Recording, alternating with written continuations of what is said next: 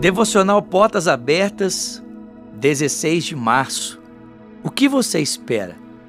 Espere pelo Senhor, tem bom ânimo e fortifique-se o teu coração. Espera, pois, pelo Senhor. Salmo 27, versículo 14.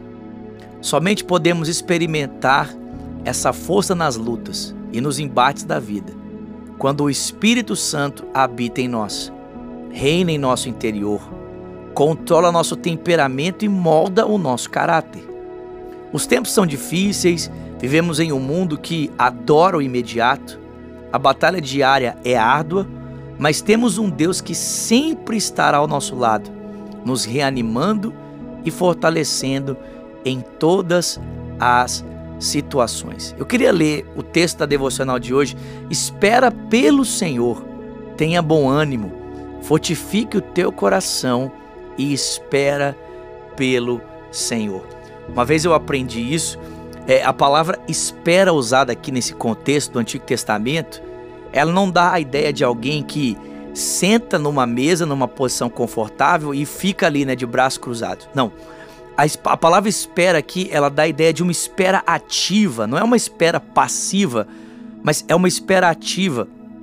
Seria mais ou menos a postura de um garçom que se aproxima da mesa e fica ali aguardando, pelo pedido, pela ordem de quem está sentado à mesa, para que ele possa sair e então executar aquilo que está sendo pedido.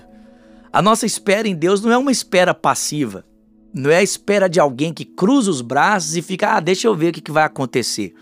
Não, a nossa espera é uma espera ativa, ou seja, é a espera de alguém que se coloca em um lugar aonde ele pode ouvir aquilo que Deus tem a falar, aonde ele pode experimentar desse toque da graça de Deus, e a partir então desse toque, ele pode então se levantar e colocar em prática aquilo que recebeu da parte do Senhor.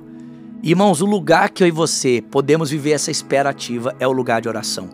Ou seja, um cristão não espera cruzando os braços, um cristão não espera sentando numa cadeira, um cristão não espera deitando numa cama, um cristão espera orando. O lugar que eu e você esperamos pelo favor e pela misericórdia de Deus, o lugar que eu e você esperamos por esse agir sobrenatural do Senhor que vai transformar a nossa realidade, o lugar em que nós esperamos para ver a boa mão de Deus agir em nosso favor, é esse lugar de oração. Então eu te convido nesse dia, vai para o seu lugar de espera, seja como um garçom, fique ali, a postos, porque a qualquer momento o Senhor vai romper os céus e a sua realidade vai ser transformada para sempre.